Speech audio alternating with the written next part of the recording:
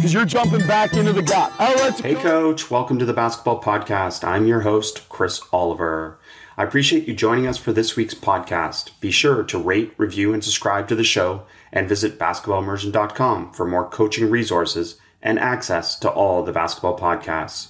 I hope you will give us a shout out on social media, on Twitter at @BBallImmersion, or on Instagram at @BasketballImmersion to help me continue to share the game.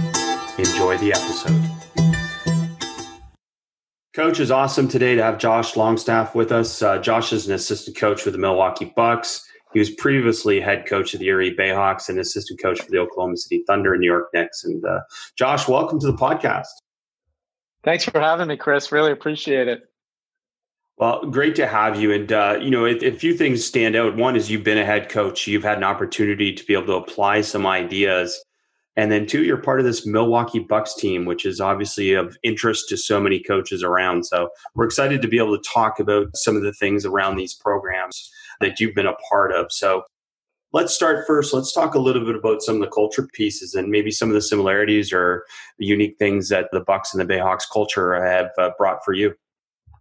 Yeah, no, absolutely. It's interesting because when I was interviewing for the Bayhawks job with Coach Budenholzer and Malik Rose, who was the GM at the time, it was great because Coach Bud coming from San Antonio and myself starting in Oklahoma City, we had similar mindset on culture and philosophy. So it was really a perfect fit for me to become a first-time head coach and to carry out, Coach Budenholzer's beliefs and cultural beliefs in Erie.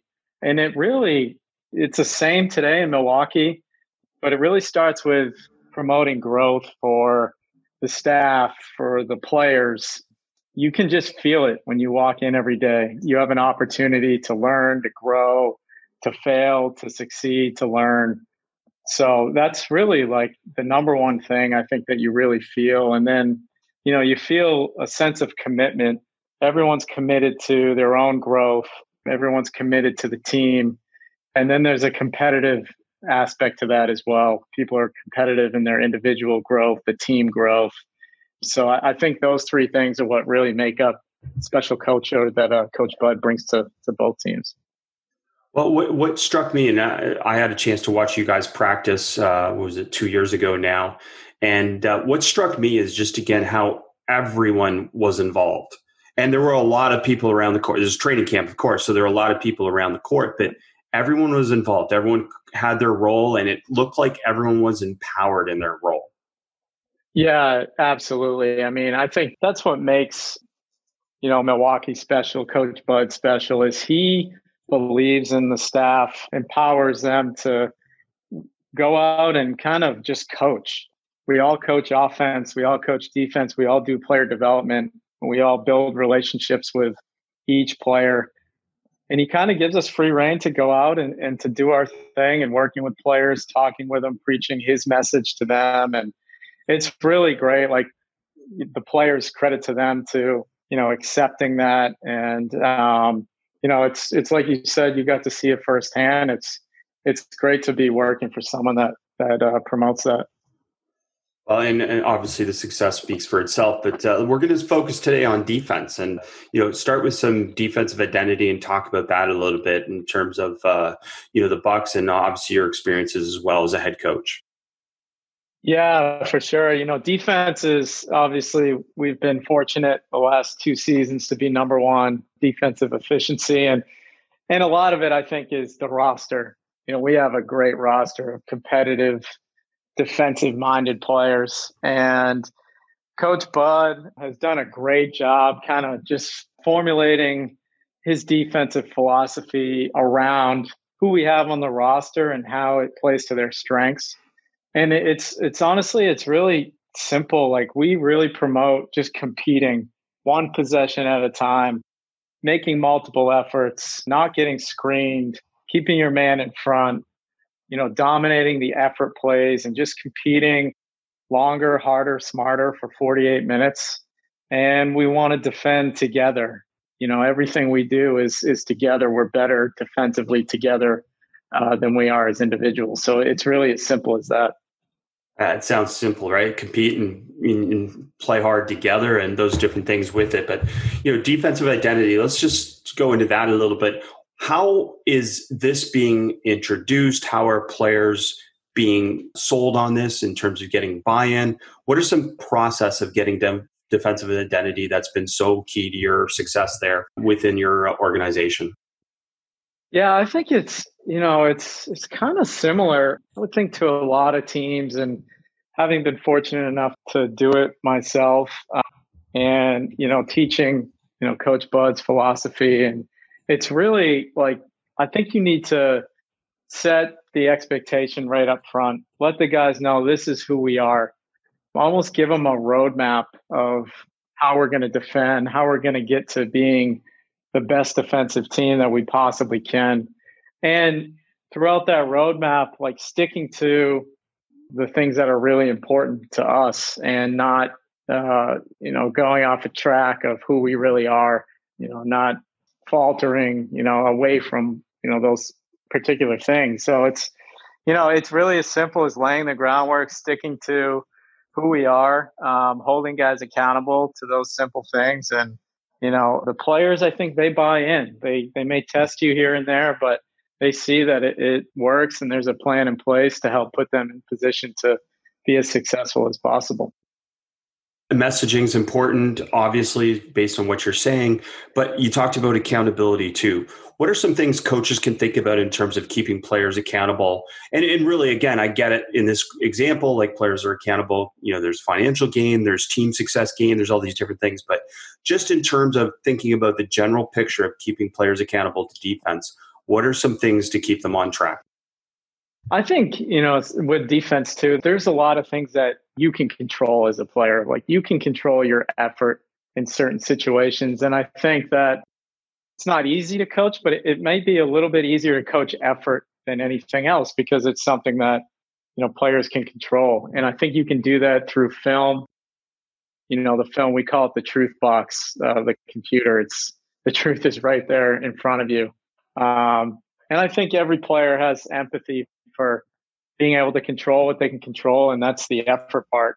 And I think that's the number one thing, especially with us, is we're fortunate enough to have, Giannis being our best player, and he plays hard every single possession. And I think he sets the tone day in, day out, whether it's practice, game, whatever it may be. And, he's a guy that just helps us kind of hold everybody else accountable, because he's held accountable right at the top. Yeah, it's great to have those players and that player-led, identity or leadership within it. So, Coach, we often think about offense and breaking down components of offense in terms of different categories. We're going to do that a little bit with you with the defense, and this concept of offensive buckets is what I discussed with Darko on the podcast that we did on offense. So today we're going to talk about defensive installation, installing a defense, talking about day one of training camp, and talking about these different categories, so to speak. Can you talk about some of the things that are so important when we talk about installing a defense? Maybe let's just list them, and then we'll dive into each of them a little bit deeper. Yeah, sure. And I think it varies from coach to coach, but at least for me, I think the number one thing is transition defense. You start there, and then you go to your half-court defense, your closeouts, your one-on-one defense, team shell, how you guard post-ups and pick and rolls and DHOs, off-ball screens, and then, how you finish your defense. And then I think it can get more detailed from there, like how you defend with a small lineup, big lineup. But I really think it goes in that order. When you're teaching your defense, and to me and to us, I think transition is where it all starts and ends. It's something you don't want to give up those easy baskets and let a team get going. So for us, that's where it starts. So speaking to that, then, if we're going to the first moment that you install anything on the defensive end, is it starting with transition? Yeah, it always starts with transition. I mean, the great teams, the offensive teams, and the great players always find a way to get easy baskets. And a lot of times that starts in control, getting back, getting set, not giving up those easy baskets, and making a team work for everything. And And for us, that's where we start our teaching, transition, defense, first thing that we teach in training camp. And then when we watch film as a team, a lot of times it starts on the transition defensive end, whether it's opponent scouting, self scouting, team film, whatever we're doing. Transition's always the number one thing. And that kind of goes back to what I said earlier about being consistent, having a consistent message. And the players know how important that is to us.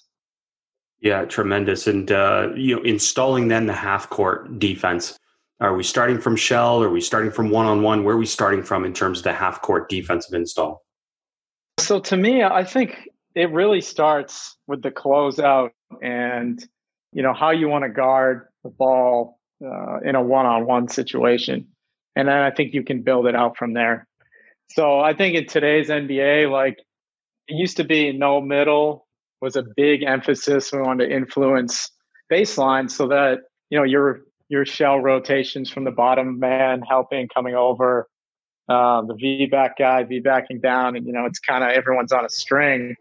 But I think, to be honest now, like, at least for my thinking and philosophy, like, I think if you just focus on keeping a guy in front the best that you can, maybe you try to stay square, but, get on his top shoulder a little bit so that he doesn't just blow by you middle. But players are so good nowadays that if you can keep it simple for your players and just tell them, like, look, keep them in front the best you possibly can, I think that's where it starts.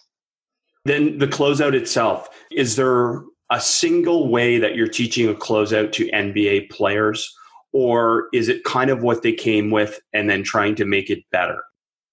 I think it's been different. Like, I've been fortunate enough to be in a lot of different places and then to be able to teach it myself. And I think what's important to me is that you keep it simple. Like, I've seen where, there's masters at teaching the technical closeout, right? Like, you may chop your feet, you may not, your hand may be up, it might not. At the end of the day, I think that the guys you want that effort to close out as hard as you can. Everyone's different. Close out the best you can. Some guys may close short because they don't want to get beat.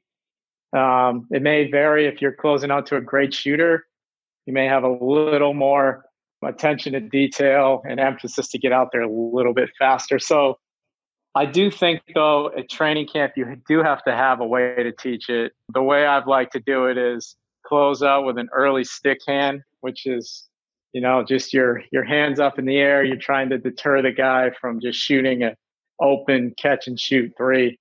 He may see your hand and hesitate. And then, we don't teach chopping your feet. Just get out there, get square, and try to keep them in front. Keep it simple for them. Love it. Love that definition and teaching points. And then you also mentioned simplicity. Would people be surprised about how simple it is in the NBA? Because I think people's perception is as you move up in levels, everything gets more complex. And to a certain extent, that's true. But when we talk about defense and defensive install, would we be surprised how simple it is?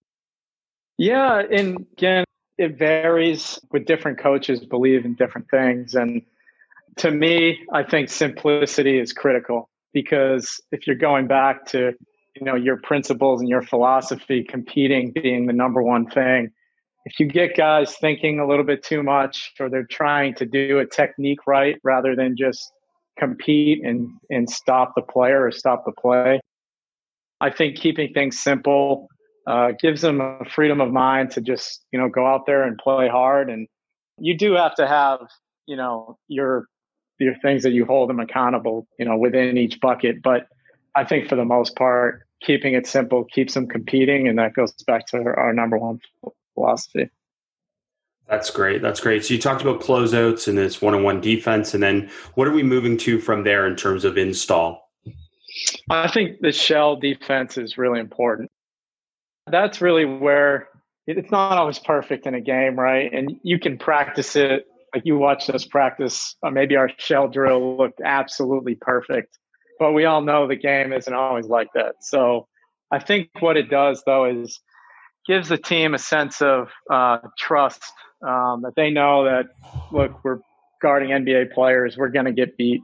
We want to know that our teammates are there to help us. And I think that's where it kind of builds that trust a little bit in practice. You know what the rotations are supposed to be.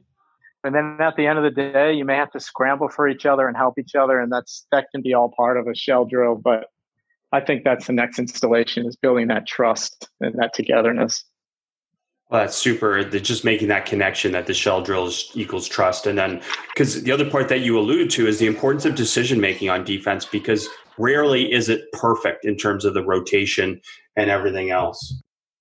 Yeah, no question. I mean, at the end of the day, like, we know it's hard to do this stuff. It's hard to keep an NBA player in front of you. It's hard to always stay alert and be there to help your teammate. But, you got to do the hard things if you want to be successful. And you watch our team play in Milwaukee. We're fortunate that we got players that want to do the hard things and they want to be successful. Always helps in terms of those things. And so how quickly are we getting to ball screen defense, off the ball screening, different types of things like that, post defense? How quickly are we getting to those things? Yeah, I think that's next. You pick and rolls, like the NBA is a pick and roll league. There's a ton of pick and roll set per game. So I think that, the first thing you have to do with pick and roll defense is you have to look at your roster. And, with us, we have Brooke Lopez, Robin Lopez. They're great at being back and protecting the rim. And we're fortunate enough to have perimeter defenders and Eric Bledsoe and Chris Middleton, Wes Matthews, George Hill, the list goes on, that they want to get into the ball. They want to fight over under screens without allowing themselves to get screened. And I think that when we first look at your roster and you look at what are these guys' strengths, that's how you kind of formulate your pick and roll defense. And it's been different in a lot of different places that I've been. It was a little different in Atlanta when Coach Bud was there, and a little different in Erie when I was there, depending on the personnel we had. But once you establish what's best for your team, you put in your base pick and roll defense, and I think that's the next thing. So maybe give us an idea then. You talked about personnel and how much it influences defense, which makes sense. But give us an example. What would be, and you don't have to name a specific player, but what would be the type of profile that would change your philosophy on how you would cover pick and rolls? So I think you have to have a philosophy at first on, what you're trying to stop on each possession. How are you going to win a possession, when a pick and roll is run? And I think, to me, not fouling in pick and rolls is critical. So showing your hands, especially when you're guarding the ball and the screen is coming. And then we don't want to give up anything at the rim. We don't want to foul at the rim. We don't want to give up open layups. We want to make everything difficult. And I think with analytics now, you can take analytics, look at the numbers, and apply it to your beliefs and your philosophy, and trying to make them shoot tough twos off the dribble that are contested, hopefully rear view contested by our guards. And that way our bigs can box out the roller and go and rebound. I think that's really what, we're looking for. And that's really what I believe in as a coach. And you can do that in a lot of different ways. You can do that dropping your big back. You can be up, pick and rolls, and trying to make it a little more difficult. And, depending on how you do your rotations from there, you can still try to influence a team to take those tough twos. But, like you said, you got to take a look at the roster, who you have, and try to build your pick and roll defense around what you believe in. Like, analytics have changed schemes, right? How much have they changed in terms of actually what you teach in terms of individual defense? I think when you look at the most efficient shots on offense are layups, obviously, free throws, and then it's always been corner threes, but I think just catch and shoot threes in general are a big emphasis now. And I think you can change, what you're willing to give up. You can't stop everything, right? The NBA players are so good that the score is never going to be 0-0. So you got to take a look at what you're willing to live with. And to me, if you can really, really lock in and focus on not giving up easy baskets at the rim, not putting players on the free throw line, and not giving up open catch and shoot threes, I think that that's where the analytic comes in. And I think you can get buy-in from the players using those numbers and also just using examples. So it's very cool. And obviously this leads us to a whole bunch of things, but just talking about defense and the install of defense, and now you've installed it, and now we get to game situations and adjustments. What are some possible adjustments that can be made on defense within, say, your defensive scheme that can change the flow of the game? So I think you have to have a few different adjustments and you have to practice them. If you're a team that is more your back more in pick and rolls, your bigs are back and they're really looking to protect the rim, and you're playing against a great player, like there's Kemba Walker, Bradley Beal, just to name a couple in the East, like you may have to adjust and have your bigs be up a little bit more and try to pressure them and get the ball out of their hands. So you may install like a blitzing type pick and roll defense. That's an adjustment that you need to practice. Your players need to understand, if they're really hurting us in our base defense, maybe we turn up the pressure, try to get it out of their hands, try to cause some turnovers. And then, you may go to switching defense.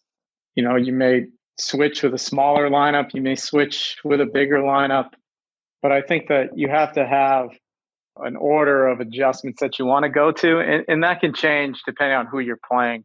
I think that's all part of like opponent scouting and having a game plan going in. But you got to practice those things. You got to use the adjustments in the game so that you have film to show the team. You have things that you can talk about that you need to continue to work on. And then ultimately you're sharp in your base defense and your adjustments when it comes playoff time.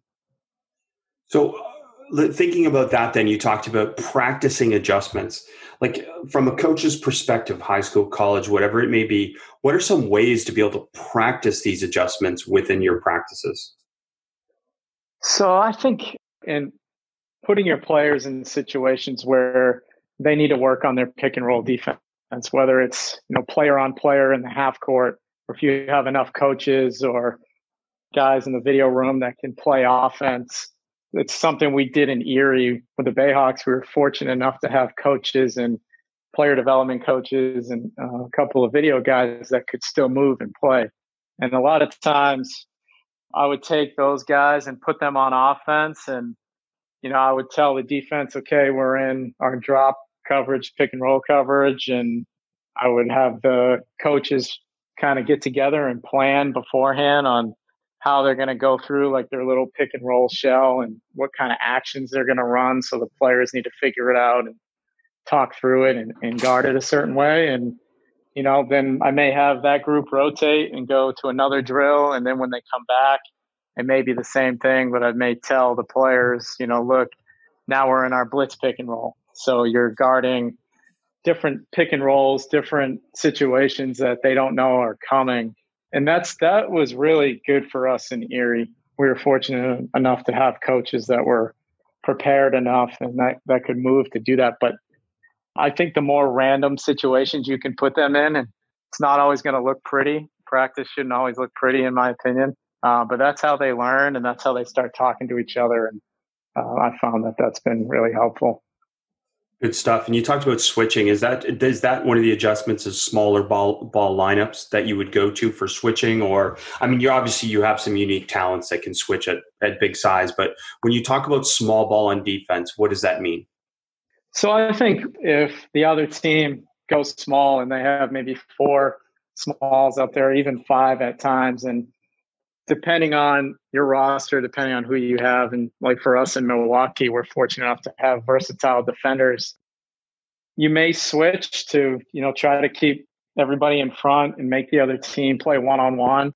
But I think a lot of times, like some teams may go to switching too early. And I know, especially for us with our defenders and them being versatile and our beliefs, we want them to stay with their own a lot of times. And I think that creates a mindset mentality that, look, we want you to guard your guy. We have you matched up a certain way for a reason.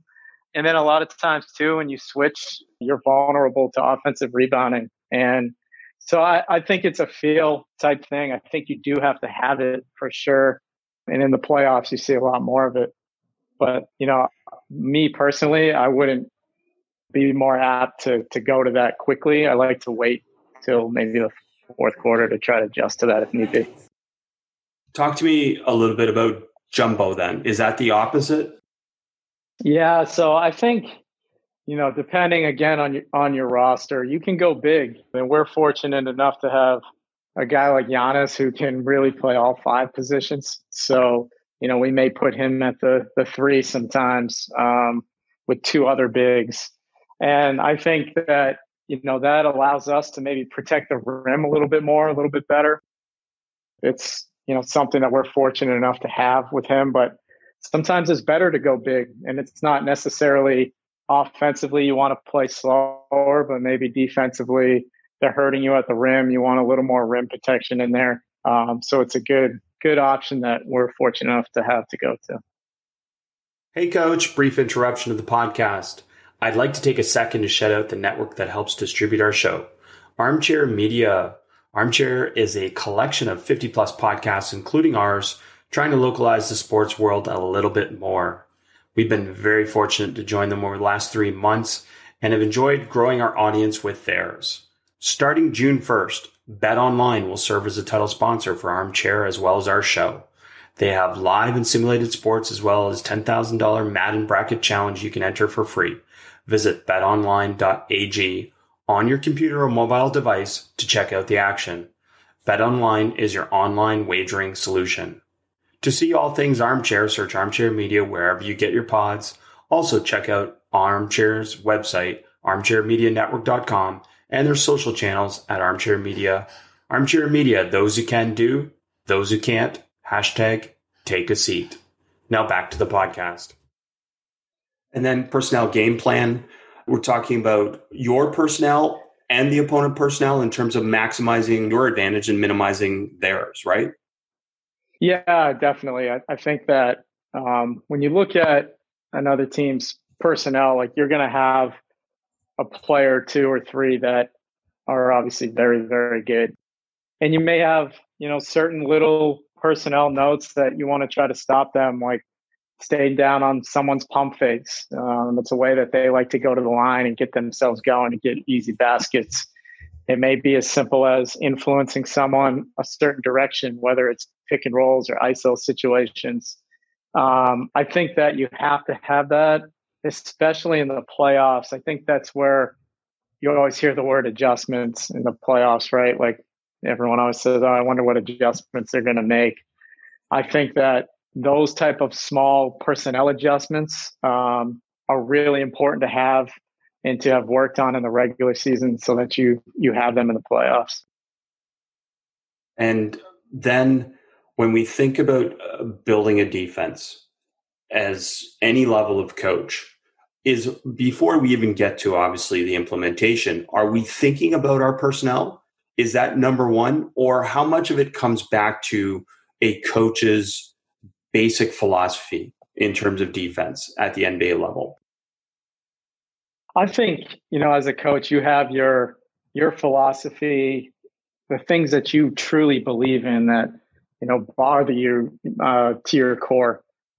And I think it's important to stay true to who you are and what you believe in. But I think that it's part of something I've learned being around Coach Bud and some of the other great coaches I've been around is you can stick to who you are and what you believe in, but it's important to take a look at the roster and how do you play, whether it's offensively, defensively, with the type of roster that you have. I think there's always a way to keep your core beliefs intact, but develop your defensive schemes around your roster. Because at the end of the day, it's all about putting the players in position to be successful. And I think that's a big part of coaching. That's something I've seen Coach Bud do. He's brilliant at it. So I absolutely think that's your number one thing you need to look at. Very cool. Very cool. And another thing, and probably not as often discussed as it should be, is end of game situations or out of ATO defense. What are some things? Let's start with ATOs first. What are some things coaches should think about coming out of ATOs with your defense beyond obviously scout that you anticipate certain things probably happening? What are some other things that you're cueing your players to think about or to do? So I think you can have, maybe a particular emphasis after a timeout. You may want to, just to mix it up, you may want to blitz all pick and rolls just out of this one timeout and maybe just work on it, give it a look, mix it up, keep the opponent guessing. A lot of teams now, they may zone out of timeouts. There's a few teams that are known for that. They may just play zone one possession to try to disrupt your ATO play that you've drawn up. So I think that you can use timeouts to different defenses, get a quick look at it, confuse the opponent. And I think it's just strategically something that, coaches should play around with. And there's a lot of teams that have had success with it. So yeah, and thinking about the end of game situations now, or even the basic level, we can talk about. Let's start with baseline inbound defense. What are some things we should be thinking about on baseline inbound defense? So again, like there's, especially in the NBA, there's not a ton of baseline out of bounds situations. It's kind of unique, a little different from college. But there are some teams that they may just zone baseline out of bounds plays, again, to mix it up. At the end of a game, certain situations, it's like if the ball's on the baseline and your opponent is down by one, you're up by one. There are things you may do where you may sub and put a taller player on the inbound defender and have him angled to protect the basket, to give up any lobs, that type of thing. But, it's there's not a ton of baseline out of bounds in the NBA. And I think depending on the situation, you may look at defending it differently. And knowing there's not a ton of baseline out of bounds, it's because there's a ton of sideline out of bounds. So talk to us about sideline. Yeah, for sure. And I think when you're talking end of game defense, a lot of times it's predicated out of a sideline out of bounds format. So, that's where I think you have to practice different situations when you're up by 3, up by 2, down by 2, short clock, low clock situations. You've got to practice those things. And, whether it's, you're down by 2, there's 8 seconds left in the game, and, you may trap the first pass that comes in. You may get a quick trap, try to get a steal. Then if it's not there, you foul. There's so many different situations that you can look at and practice. And whether you put a small defensive lineup out there and you want to switch before the ball comes in, you want to switch everything after the ball comes in. I think it's all predicated on the time to score in the situation. But you can absolutely practice those things, and you can also use film to learn from those things. Well, let's talk about some of them then. So you already talked about let's trap first pass. Let's talk about where you start on the inbounder and then I don't know what it is, a 1-2 count. You can talk to me about what you teach in terms of those situations. And then that player is running off the inbounder to disrupt an entry. Yeah, so that's an interesting kind of concept that we've seen over the past couple of years, that a lot of teams, I think offensively, will maybe zipper up the offensive player. And if you're guarding the guy that has the ball out of bounds, you may run off of him and try to take away that pass. I've seen some teams do it over the past couple of years. And I think that's all part of coaches or team's philosophy. But I think, it's like we talked about, like you may trap first pass, trying to get a steal depending on the situation. But, if you're up by 3 points, you may play a defense where you're switching before the ball comes in, and you may almost play behind guys. We've done that before in Milwaukee, where you're just saying, look, we're not giving up a 3. They're driving it. They're going and shoot it 2 no matter what. So, I think, like you said, there's all kinds of different situations that you can look at, but that's a unique one that I've seen us do that I hadn't seen anywhere else, is literally playing behind guys to force them to take a shot inside the 3-point line. Yeah, I imagine that's more and more like just top blocking and different things like that to be able to prevent. We saw it a little bit with Utah against Houston, in terms of that unique defense too, playing on top of someone. It's fascinating to be able to see what you guys are going to come up with when you get to think about basketball all the time, right? Yeah, no question. I mean, there's so many different situations. And, it's interesting. We talk about it as coaches all the time, and it's great to be with a group of players that love to talk about it as well. They're open to it. And, Coach Bud does a great job involving them and talking to them, giving the players a voice, and just makes them feel that much more invested. Is that some of the cool part, that you get to have a lot of these informal conversations about basketball, technical, tactical, whatever it may be, not just with coaches, but with players as well, at this highest level? Yeah, absolutely. I mean, I think if you really think about it, the NBA is the best players in the world. And as coaches, like, we can learn so much from the players. They're really the smartest ones because they're actually out there feeling it, playing the game. And I think to be able to talk to them, get their thoughts on how they're feeling about certain situations, how we're doing particular things is important, because it's really got to be a partnership. We don't really want a dictatorship where we're just always telling the players what to do.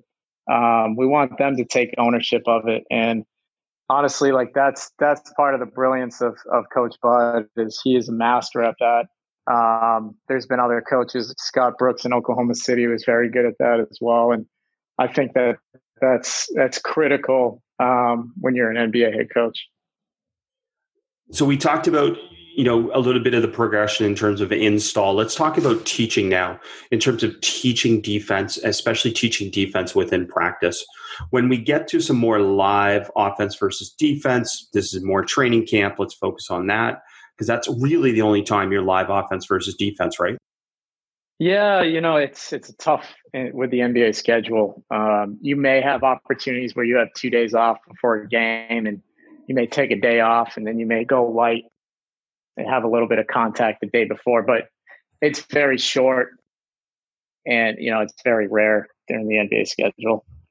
So then, in this training camp situation, talk to me about how you're coaching the defense within competitive offense versus defensive play. Yeah, I've been around coaches that do it differently. In a training camp situation, some coaches that I've been around may stop it every moment that they see a teaching point. And that's one style, one way to do it. I've been around other coaches that if there's a critical situation where they want to make a point is when they'll stop it. And for me personally, doing it in Erie, I was more apt to let them play through mistakes, and then a lot of times just take film off of the practice. So, I may sit with my staff after a training camp practice, watch the film, break it down, and make a team edit to show the team the next day. We may take those things and drill them at the beginning of practice, and then when we go and play again, the guys know that this is a point of emphasis, something we want to do better. And a lot of times I've found that beneficial, letting players play through it when you scrimmage, and then trying to teach off of the film. Well, and talk to us about film then. Are we doing, in terms of defensive focus, are we doing a lot of group film, or are we doing more small group film or individual film? I know you do it all, but what's the most important part of that, in your opinion? Yeah, I think the most important part is the team film. Like you said, you do it all. The head coach will watch individual film with players throughout the year, and obviously the assistants are doing it on a daily basis of preaching the coach's message and holding guys accountable in your own way individually. But the team film is critical, because I think that it's important as a staff that you go into a team film with an edit that isn't too long. It's very specific, broken up into particular defensive sections so that the players understand what they're getting ready to watch. And then I think the most important thing is holding everybody accountable the same way. And you can, as a coach, you can make the film look almost any way you want it to look. And for myself, being fortunate enough to start in a video room, you learn how to do that. The film should really tell a story. So when you're watching team film on defense, you're holding everybody accountable. It's telling the story of where we need to improve or where we are improving. And then really the players should walk out of that film room having a couple of things that they know that they just got better at by seeing themselves on film. And then maybe we're going out to practice to really work on those things. So you're trying to connect the film to the practice court in terms of the transition. So you're usually doing film before practice? Yeah. I think that, if you can watch it and then go out and do it, and our message is trying to get better every single day. And when the guys leave a practice facility after a film and a practice day, there's those couple of specific things that they know walking out of that building that they got better at that day. Very cool. And with film then, how honest should we be with film? How direct can we be? Because obviously we have to balance ego and all these different things, especially when it's in a group environment. So what are some best practices in terms of getting our point across, but not embarrassing the player or not putting them on the spot? Yeah, I think, that's really important in the NBA. And I think there's a feel aspect that goes along with that. I think you need to have a great feel for where your team is right now, where each player is. I've done it different ways, and I've seen it done by other head coaches in different ways, but there may be a situation where there's a reoccurring issue with a player who's we can't, for whatever reason, get him to do what we want him to do. And you may take him in as a head coach individually and watch a couple of the clips with him. The truth is right there in front of him. You have a particular tone that you want that film session to feel like. And, you may have a one-on-one with a player and then tell him look, we're going to watch team film today. This section of film is going to be on the edit, and I've got to hold you accountable in front of everybody, and we've got to get you to do this if we want to be successful as a team. And that's one way of doing it. I also think, when you're just going through the team film, there's a engagement level where you have to engage the players. And there's always a particular tone, like I mentioned before. What do you want the tone of that film to be? Do you want to be a little bit angry? Do you want it to be a little feel good? Again, goes back to whatever the team needs at that moment. So I think that a lot is on the head coach and the staff on how you manage each guy and how you manage your team. Take us through then, because we've talked about this, you've mentioned this, you basically don't practice in the same way that we would think about practice in terms of the college or high school level. So talk to us about game day installation of a defensive game plan. What are the steps that you would take players through? And let's acknowledge you've got the greatest players in the world. Obviously, their learning curves, different things like that. They wouldn't need as many reps. So let's not talk about that. Let's just talk about your install of a defensive game plan from one game to the next. Yeah, I think it's, it starts in the morning. You may meet at 10 o'clock for a shoot around, and whichever assistant coach has that team may go through a quick game plan for the night, things that are important, how you want to guard particular things. Talk about matchups, personnel, that type of thing. And you may go out and walk through 3 to 5 plays. And a lot of times, I think you can go about this 2 different ways. You could walk through maybe the other team's most frequent plays that they run. I do think it's hard for players, and I don't think that they necessarily should be able to remember the actual play call names. But you may take a look at, their 5 most frequent plays. Or I think you can also look at it as maybe you go through 2 of their most frequently run plays, but you walk through 3 other plays that cover a particular concept that's important that night. Whether it be a Kyrie Irving in pick and roll, or Jason Tatum coming off ball screens, that type of thing. So you can kind of hit 2 different things at one time. And, you go through them, you walk through them, and then the team may break and warm up. And I think you can go through small little breakdown drills to cover those concepts or those plays. And the guys can just feel it, whether it's full speed, 3/4 speed, they can feel how we're going to guard particular plays or concepts that night.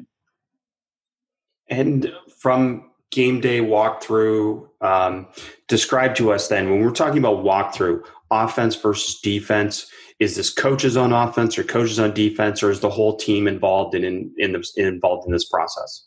So I think, again, it's different in different places, but to me personally, I think it's important to have player on player. And, they're just walking through it. It's a great opportunity for assistant coaches to, speak to the team, present themselves, walk through particular plays and coverages with the entire team to kind of develop your voice. And then, you may walk through it with the starters on defense first, and then you can flip it and you can get the 5 guys coming off of the bench running through it as well. So to me, I think player on player is really important. And again, in the walkthrough, they're literally just walking or jogging through it. So, it's just a great way for everyone to feel it rather than just standing there and watching it. Yeah, no doubt. It makes everyone feel more involved in the process as well. So, and then what type of other things are we doing throughout the day in terms of showing them more film, pregame, telling them obviously some of the important cues or type of things that we're focused on in terms of the defense? What are those next level things that we get to? So I think, especially for younger players, you may have to spend a little more time with them. And as an assistant coach, you may make a small little personnel edit on some guys that they may guard that night, just so they can continue to learn the league, learn the personnel around the league. You may take a player, whether it's a young player or veteran player, and show them 1 or 2 clips of what they may see the opponent do that night, maybe how they're going to guard us or how we're going to guard them, and just keep planting the seed, not overdoing it, but it's a long day. And, we don't want to clutter the mind too much of the players, but there are little bullets and little things that you can do to emphasize a certain point that's important. And, once they get to the arena, they go through their little individual 10-minute warm up out on the floor. And a lot of times that's just routine type thing. We're not really talking or working on too much about what's going to happen that night. I think it's more film after their little individual warm up. And then within the game, if you need to have an intervention for a specific player about something they're not doing well on defense, how is that best done? So I think there's a few different ways to do it. Sometimes it may come from an assistant coach. He may grab a player and challenge him a little bit over on the side, maybe when he's out of the game or he's about to walk back into the game out of the huddle. A lot of times, too, the head coach may just grab a guy one-off on the side, put his arm around him, and try to challenge him a little bit, or encouraging him that he's doing a great job on, not fouling LeBron James, making it tough on him all night. Keep it going, keep fighting, keep competing. And then I also think there is that situation where, we're in a huddle and the head coach has to call out a particular player. Again, it goes back to the feel of the head coach. Maybe he can feel the team is a little frustrated by a particular guy not sprinting back in transition or complaining to the referees or whatever it may be. So I think there's all different ways to do it. And it goes back to the feel. Yeah, it's very interesting to hear that. And then in terms of that, and then in terms of team adjustments within the game, you've talked about that process and some of the possible adjustments, but how are these adjustments being made? Are they being made on the fly sometimes? Are they being made just after timeouts, dead ball situations? What are some ways that we can implement these adjustments? Yeah, it's a great question. I think going into it, there's a game plan for that opponent, and you may have your first and second adjustments that are in the back of your mind that you may go to after a timeout. It might be in the first half, it might be in the second half. I think that's one way to do it. I do think that there are adjustments made on the fly. If there's a particular lineup the other team has in there and they're hurting us on a particular play, then the head coach may yell out a particular adjustment for that, that lineup that's out there. And then when they change lineups or we change lineups, he may yell out going back to our base coverage. So that's another way to do it. And, there's also, I think, ways to do it where, the head coach will take one particular player aside and tell him, like, hey, if you want to force this guy left a bit more, go right ahead and do it. And he'll almost do that without announcing it to the entire team, because it's more of a personnel type thing. So I've seen it different ways. I think it's important for your team to be able to adjust out of timeouts on the fly, individually. Watching film at halftime, it might be as a team, we might show an adjustment that we're going to make. So, it's on us to adjust at the right time. It's on the players to make sure that they're locked in and they can make the necessary adjustment. Coach, can't thank you enough. Just really, really great insights in terms of NBA defense, install, implementation, and then obviously a deeper dive on adjustments and just thinking about some of those things. So thanks for spending the time and sharing the game with us. Yeah, Chris, thank you so much for having me. I really appreciate it. And, I wish you and your family the best right now. Stay safe and healthy out there. Thanks for listening. Be sure to rate, review, and subscribe to the show, and to give the Basketball Podcast and this week's guest a shout out on social media to show your support for us sharing the game. And to stay up to date on all things basketball immersion, subscribe to our newsletter at basketballimmersion.com/newsletter.